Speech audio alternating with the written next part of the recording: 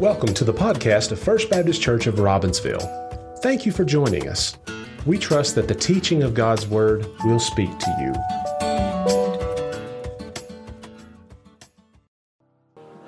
All right. Thank you for singing along with us, church family.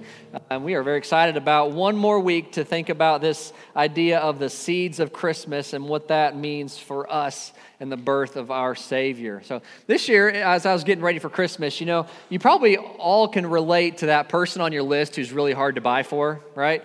That person that just, some people just, you flow through and you got ideas right away, but then there's always that one or two people you just really struggle with.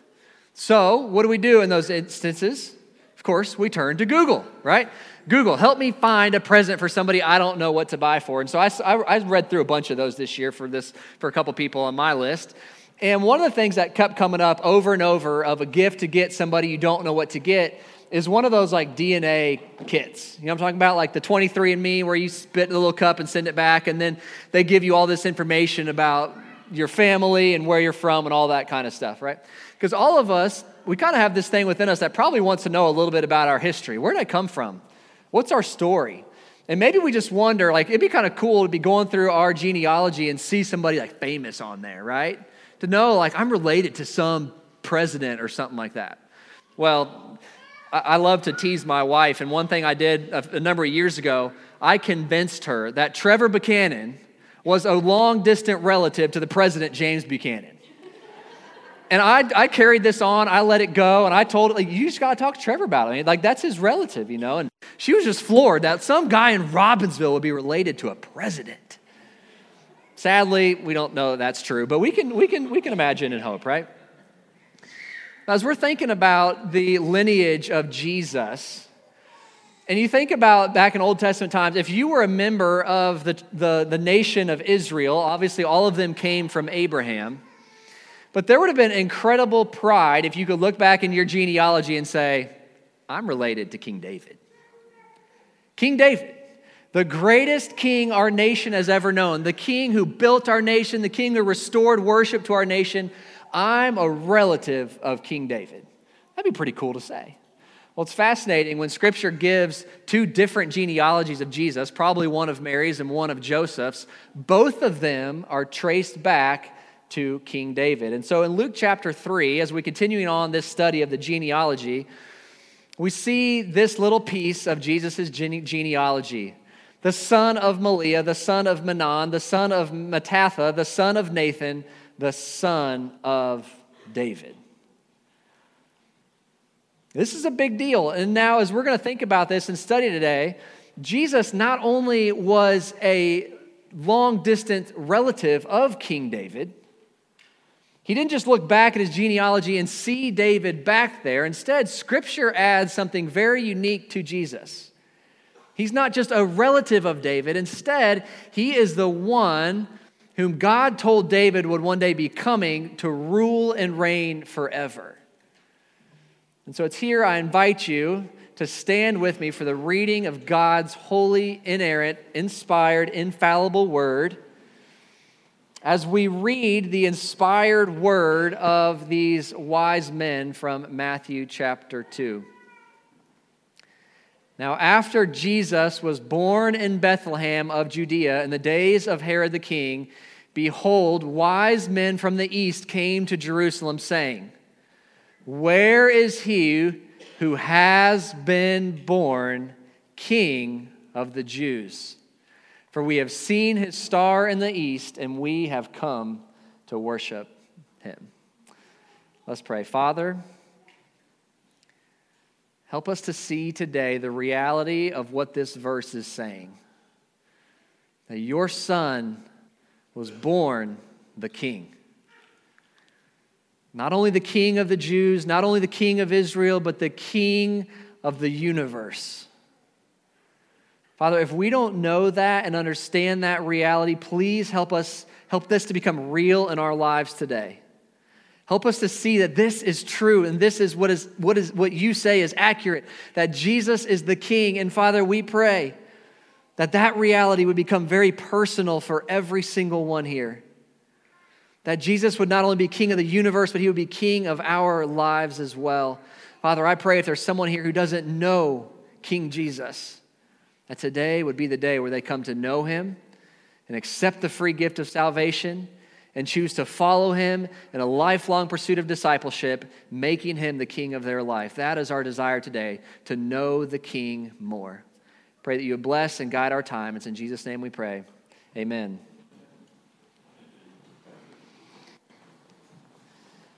So here, these wise men, they come and they didn't just see Jesus, they saw a king. And now what made that hard to believe is because there's nothing about Jesus' birth that is particularly kingly. We know, of course, in history, some people are born as future kings. But Jesus wasn't born as a future king. He didn't rise to be king. He didn't become popular enough to take on the throne. He, in fact, was born the king. Now, as we step back and we want to trace this through the Old Testament to see what are these guys talking about here, because this is a very significant reality that these wise men knew and understood. And so we've been talking about the genealogy of Christ, and we've studied a lot of the patriarchs. And so I want to go back once more and look at the life of Abraham. And when we were talking about Abraham, do you remember God made a covenant with Abraham? A covenant's a fancy word of saying a promise. So God came down to Abraham, this man who didn't deserve it, wasn't living a righteous life. God came to Abraham and he made him these incredible promises that said, Abraham, these promises that I'm making are going to guide our relationship. And part of the covenant that he made with Abraham is this. In Genesis 17, he told Abraham, I will make you exceedingly fruitful, and I will make nations of you, and kings shall come from you.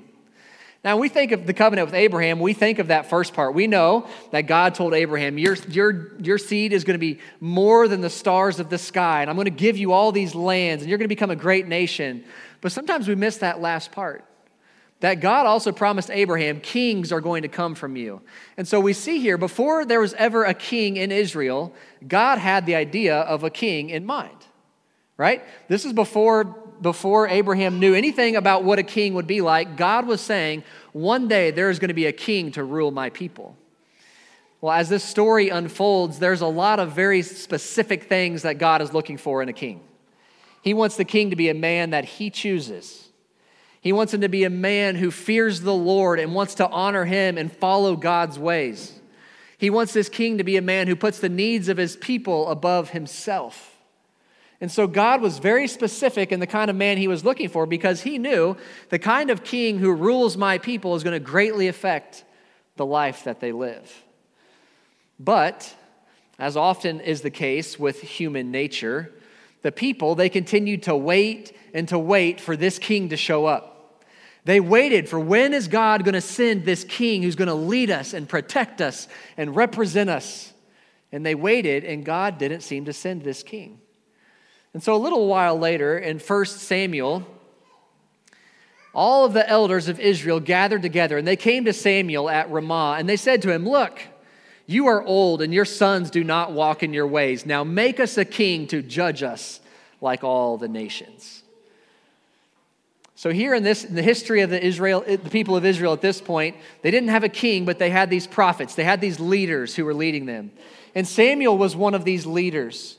But Samuel was getting old, and his sons were not men that the people wanted to be led by. And so kind of as their patience was wearing thin, and they said, we need somebody to lead us, they came to Samuel and they said, give us a king to judge us like all the other nations. Now think for a minute what they're actually saying right there. What the nation of Israel, this special set-apart people who was to be led and ruled by God, what were they saying? We want to be just like everybody else. We want to be like all the other nations. We don't want a God who we can't see leading us. We want a man. We want somebody sitting on a throne who we can look to, who we can be proud of, who we know represents us. We want a king like everybody else. Now, this was a problem because up to this point, the nation was being led by God himself through these special people like Samuel and different prophets. But the people grew impatient. And as we think about that, that's so much like our own human nature. And so this chapter goes on. Samuel went to the Lord and was very concerned about this. And look how the Lord responds. The Lord said to Samuel, heed the voice of the people in all that they say to you, for they have not rejected you, but they have rejected me, that I should not reign over them. Now, therefore, heed their voice. However, you shall solemnly forewarn them and show them the behavior of the king who will reign over them. So listen to what God does here. Very fascinating. The people say, we want a king just like everybody else. What did God recognize in that? What the people were really saying is, God, we don't want you. We want somebody who we can see, who is right before us, who we can talk to. We want to be like everybody else. And God is saying the people have rejected my leadership. And what does he do with that? He tells Samuel, give them what they want. Let them go. If they want a king, give them a king. Isn't that amazing? God, the king of the universe, doesn't demand his kingship over anyone. He longs to be the king of his people, but if people reject him, he lets them go. He doesn't force his rule. He doesn't force his reign in any individual's life. And he doesn't even do it with the nation of Israel here. He lets them go. But he does tell them, Samuel, I want you to warn them. I want you to tell them how badly this is going to go for them if this is the direction they want to go. And so the next verses of 1 Samuel chapter 8 are really sad verses. Samuel goes through and he tells them, this new king, he's going to take your money. He's going to take your land. He's going to take your livestock. He's going to take your sons. He's going to take them to battle because all he's going to care about is expanding his land and his name. And your sons are going to die because of his own pride. You think if you heard a warning like that came from the mouth of God himself, you would think, you'd listen to that, right? But what did the people do? Nevertheless, the people refused to obey the voice of Samuel, and they said, no, we will have a king over us, that we also may be like all the nations, and that our king may judge us and go out before us and fight our battles. Now, when you put this on a national scale, it's really sad. This whole nation rejecting God and saying, we don't care about the warnings. We don't care about what you say is going to come. We're going to risk it because we want a king like everybody else. But look how confused they were in their own mind. What did they think this king was going to do for them? They thought this king was going to go out and fight their battles for them. What's that mean? They thought this king was going to fix all their problems. They thought this king was going to take their broken circumstances and make them better. They didn't like how God was leading them. So they said, if we get the right king, he's going to give me everything I want and do things just as I think they should be done. And so they reject the Lord. Now, if we think about this, this is a very common part of human nature.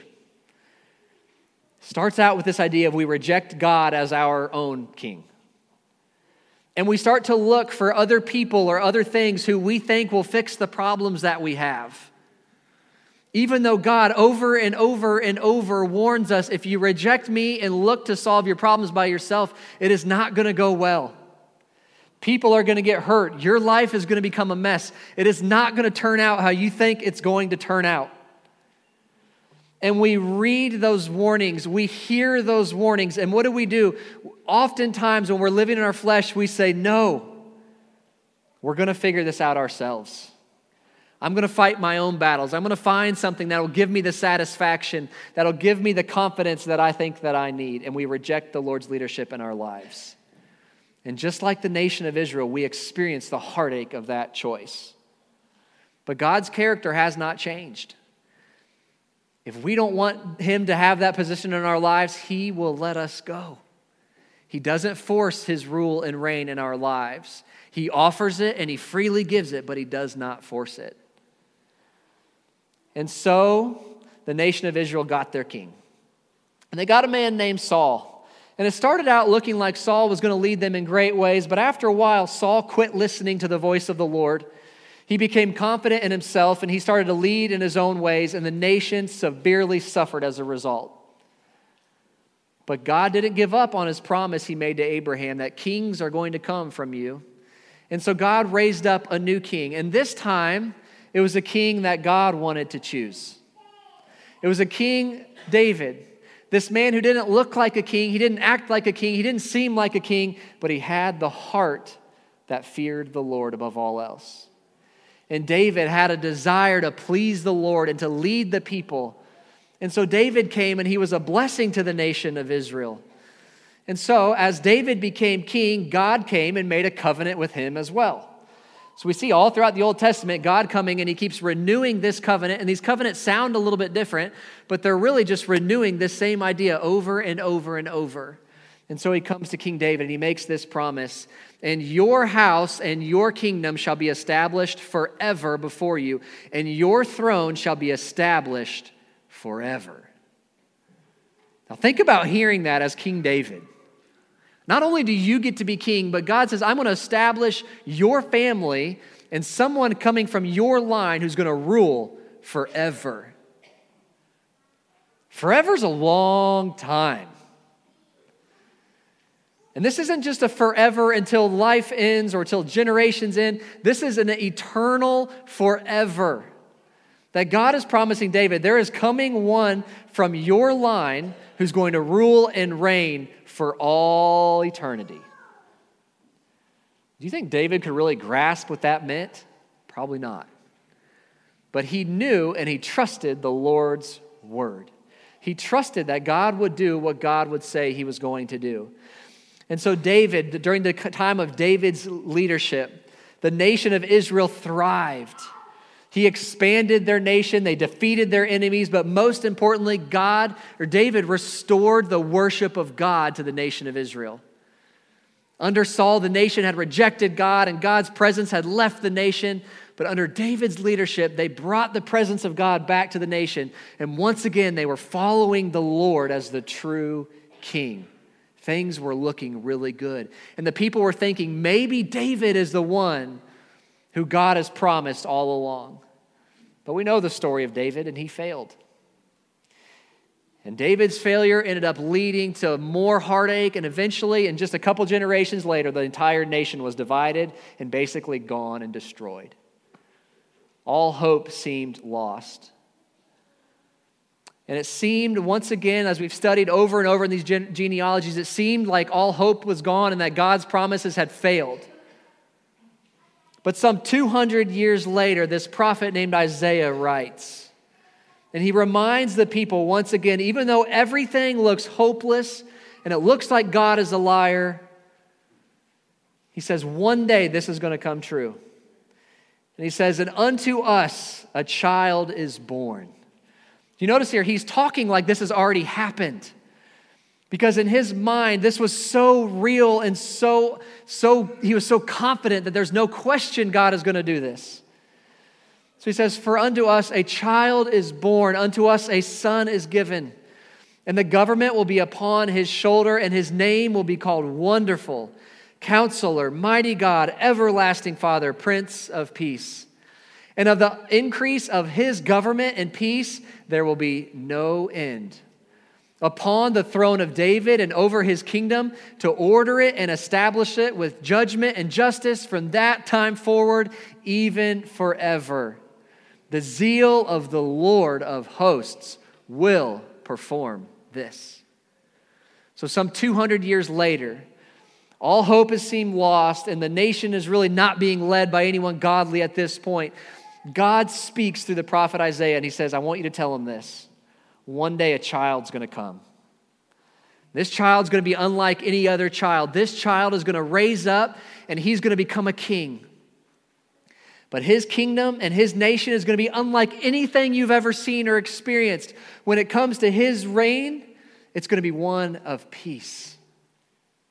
How many nations and kingdoms have ever been marked by peace? But of his peace there will be no end. And upon the throne of David, his kingdom will be established. And he's going to reign and rule with justice from that time forever. Do you hear how that promise is being repeated over and over? There's coming one. There's still coming one. You thought it was David. It wasn't David. But there's coming a child who will change everything. And I love how this verse ends. How do we know this is going to happen? The zeal of the Lord of hosts will perform this. Throughout Scripture, we see these different names of the Lord. This one here, the Lord of hosts, or the Lord of armies. Basically, the Lord who can do whatever he wants to do, he will make sure that this is going to happen. You can be confident in this reality. And so maybe for a little while, the people had a spark of hope. Okay, God is going to do what he said he's going to do. But did he do it quickly? He sure didn't. And so the people waited and waited until some 700 years later. 700 years after this prophecy was given in Isaiah, we see that verse we read about a few moments ago. When these wise men came from the east and they came to King Herod and they said, "Where is he who has been born King of the Jews?" Think how remarkable that is. These men who weren't part of the nation of Israel, they didn't live anywhere near there, they knew all the promises God had made. They knew the prophecies given before, and they knew this child being born is the one. The one we have waited for thousands of years is now coming. Where is he? Because even though he's a baby, we have come to worship him because he is the king. Now, this was a surprising reality. No one expected him to come this way. But do you see here the confidence that these people had? And so I want to just help you to see this for a minute. The Bible doesn't really argue this. It doesn't try to prove the point right here. It doesn't give us 12 reasons why Jesus is the king. It simply states it as a fact. And yet when we start to read the Gospels with this lens of the king has come, I want you just to hear for a minute some facts about this king. Well, we already looked at, it was prophesied, Jesus was prophesied as the king before he was ever born. Here at his birth, he was declared to be the king. A little while later, when it comes to his baptism, he's anointed as the king, and the voice from heaven says, "Behold, this is my son in whom I'm well pleased. Listen to him." A little while later, he rides into Jerusalem on a donkey as a king. He goes into these trials before the kings of that time, and they say, "Are you the king?" And he says, "It is as you have said." So he claims to be the king. Throughout his earthly ministry, he is recognized as the king by his disciples and by his enemies. He sacrificed himself as the king when he was nailed to the cross and died in our place with a purple robe and a crown of thorns on his head, with a plaque over him that says, "Behold, the King of the Jews." Even in their mocking, they were declaring, this is the king. He sacrificed himself for his people as the king. But it didn't stop there. He demonstrated his kingship by resurrecting and defeating death 3 days later. Not only is he the king of this world, he's the king even over death. And after he resurrected, he ascended back to sit next to his Father on the throne. And right now he is sitting enthroned as the king. And one day, every knee on heaven and earth will bow before him as the king when he comes back to judge the world in justice as the King of Kings and the Lord of Lords. This is who our King Jesus is. And it all started way before he was even born. It started generations before when God promised Abraham, kings will come from your line. And when he promised David, your king will reign and rule forever. And when he told Isaiah, this king will make a nation and a kingdom that is marked by peace and it will never end. And how do we recognize him? He's going to come as a child. This is how Scripture demonstrates and declares King Jesus. It's who he is. Now, it doesn't matter whether when you walk through these doors today, you may not have known that's who he was. You may not believe that's who he is. You may not care that's who he is. You may not trust that that's who he is. It does not change reality. Because the fact of the matter is truth, and God's truth is absolute. So even if we don't believe Jesus is king, that doesn't change reality. Jesus is king. And so it brings us to this really important question. How will I respond to King Jesus? At the end of the day, and at this time as we celebrate Christmas, this is the question that matters for every single one of us. And this is a question every person who's ever lived has answered, whether they recognized it or not. So I want to quickly look at Matthew chapter 2, and we're going to see 3 different ways in Matthew chapter 2 that people respond to King Jesus. And I want to do this, and all while we're doing this, I want you, and I'm asking you, to search your own heart and to think, how am I responding to King Jesus when it comes to the way I live my life? Because it's my greatest hope today that you get to know King Jesus as he really is. And so let's look at these 3 different responses. The first thing we see is that some oppose him. And we see this in King Herod. In verse 3 of Matthew 2, when Herod the king heard this, about this new king being born, he was troubled, and all Jerusalem with him. Now this word troubled, it means stirred up. It's like when you get into a pool. Have you ever been in a small pool and you put like a tube on and you jump up and down, you start to make those waves? And at first the waves are kind of small, but as the waves are coming and they're crashing back into you and you keep jumping, those waves just get big, right? It's a really fun thing. But it's just like the waters are being stirred up and the waves are rising and they're building and they're festering and eventually they start to just burst out of the pool. That's the picture of what's happening inside of Herod at this moment. When he heard these wise men say, there's a king that was born, inside of him is stirring up this rage and this anger and all of this, and it has to come out. That's the response that some people have to King Jesus. They simply hear his name and this rage builds within them. And if you were to say that you follow and you love Jesus, there's this rage and this automatic hatred even towards you because they so adamantly oppose him. They hate his name. They hate everything he stands for. They hate the truth that he claims. They hate everything about him.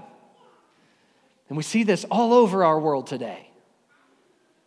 It's not just an indifference to Jesus. It's an absolute hatred of him. But a few verses later, I want you to see what does that hatred do? When somebody opposes Jesus in that way, what does it lead to?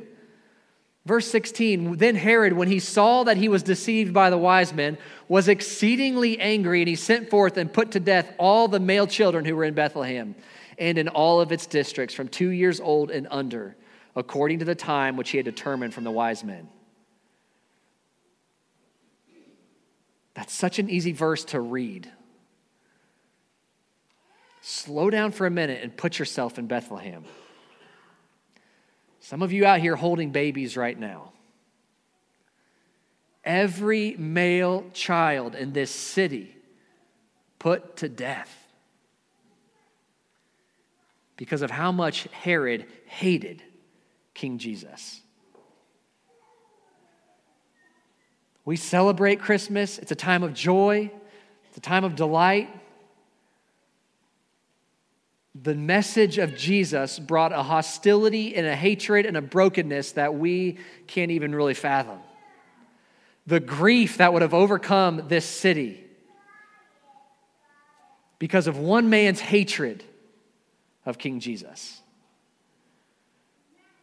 Now, maybe there's been times in our life where we have opposed Jesus in that way, and maybe it didn't lead to us going out and murdering other people, but I can promise you, if you have lived in opposition of Jesus in this way and in hatred of him and in hatred of everything it stands for, you have hurt the people around you. You can't oppose King Jesus like this and not hurt others. But the truth is, I would venture to say most of you in this room probably don't fall into this category, but this next one is a whole lot more relatable for a lot of us when we're kind of struggling with our flesh. Some of us just kind of dismiss him. In verses 4 and 5, after King Herod was really angry, he sent for his wise men. And when he had gathered all the chief priests and the scribes of the people together, he inquired of them of the Christ, of where this Christ was to be born. And so they said to him, in Bethlehem of Judea, for this is written by the prophets. Now, you may not read that and just see this dismissive attitude, but let me just paint this picture for you. Do you know who the chief priests and the scribes were? They were the leaders of the worship of the nation of Israel. They were the experts of the law. They were the experts of the prophets. They were the experts of all of the Old Testament writings. These guys could have quoted every verse we looked at today. They knew Isaiah chapter 9 said there's a child coming. And I want you just to stop and think here. Here they are. They're in Jerusalem. They're about 6 miles from Bethlehem. They hear rumors that the king who has been prophesied for thousands of years in all of their writings has been born 6 miles away. And what do? They never go see. They never go check it out. They never asked the wise men how they knew this was Jesus. They don't have any record of them going back to Isaiah and studying again and saying, did we miss something? Could this be the king? Do we need to tell others about him? They do none of that. They simply answer the king's question like he just asked them what day of the week it was. They completely dismissed King Jesus. 6 miles from where they were. Who would you be willing to walk 6 miles to see? Probably a lot of people. How about the king that you have waited thousands and thousands and thousands of years for? And this is an attitude that's a lot easier to creep into our lives when we're living in the flesh. It's just kind of this indifference to him. You know, I don't really care if I go see him today. I don't really care if I meet with him. I don't really care if he's a part of my day. I don't really care if I go worship with my brothers and sisters. I don't really care. He's there. That's cool. I'll call on him when I want to, but it's not really a big deal in my life. Would I go out of my way today to meet with him? Is he really the king of my life? I trust him. I believe in him for salvation, but I'm still going to do what I want to do. Now, if we're honest, that dismissive attitude is so fast to creep in when we are struggling with our flesh. Because everything in our flesh wants to be the king of our own lives. And to be king of our own lives, we have to dismiss King Jesus. But there's one more response, and it's the response that I hope we are just drawn to and driven to this Christmas season. And it's the response of the wise men. When they saw the star, they rejoiced with exceedingly great joy.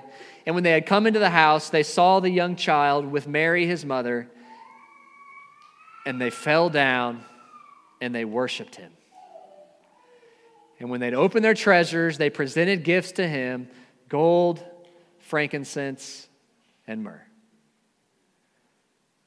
What's the third response we have to King Jesus? To get down on our knees, to get down on our face and say, Lord, you are king. You are the king of this world, and you are the rightful king of my life.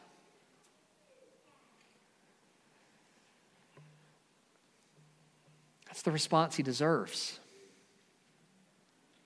And it's the response he wants all of us to have because he knows it's the response that leads us to the abundant life he longs for us to have. It's the response that lets us taste a little bit of heaven here and now on this earth. So what does that look like to bow to him as our king today? That means I actually ask him when it comes to my life and my day, Lord, what do you want me to do? How do you want me to respond in this situation? Not what I think, not what I've been trained to do, not what I assume. What do you want? Because you're the king. The answer is yes. Just tell me what you want. We bow to him as king when we say, Lord, I really want to do this thing that Scripture calls sin, but you're telling me not to, and so I'm going to follow you even though everything in me wants to do that. That's the act of bowing. It's saying, not my will be done, but yours, because you are the king. Can I be honest with you? We all make lousy kings of our own lives. We make lousy kings of our families. We make lousy kings of our workplaces and our churches. But you know who is a great king and who makes a great king? It's the King of Kings and the Lord of Lords. And when we bow to him and we live our lives in submission to him, things work as he promised they will.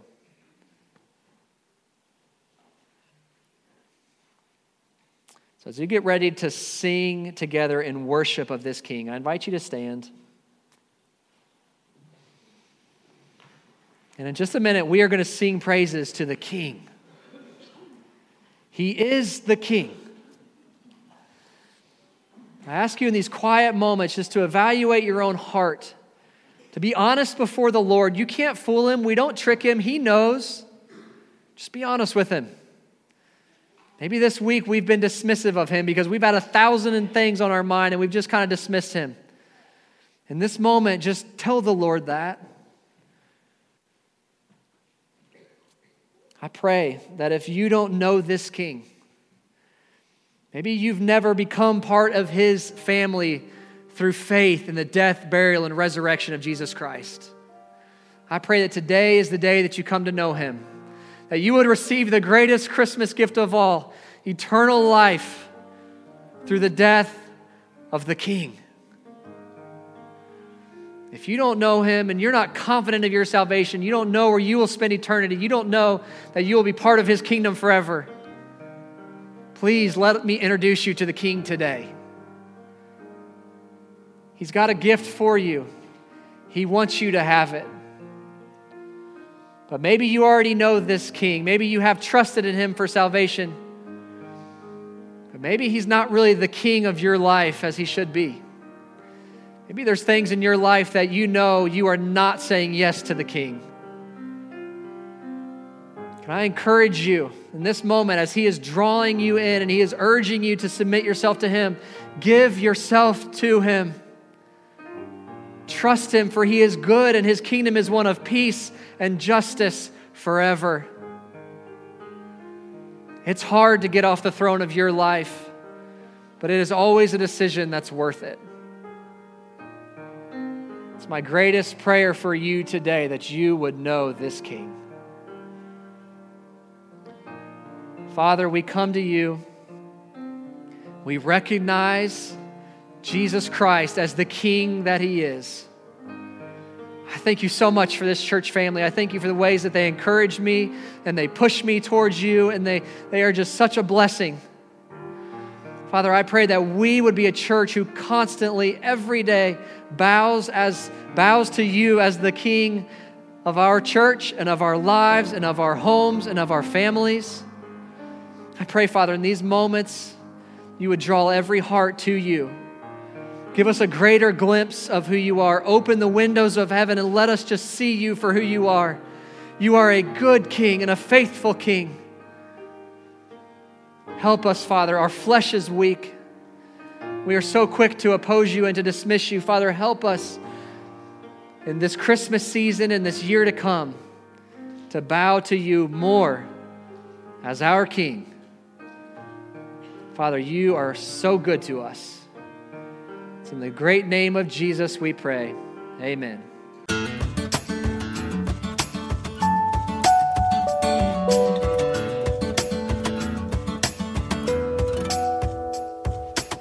Thank you for joining us. We hope that you were encouraged by the teaching of God's Word.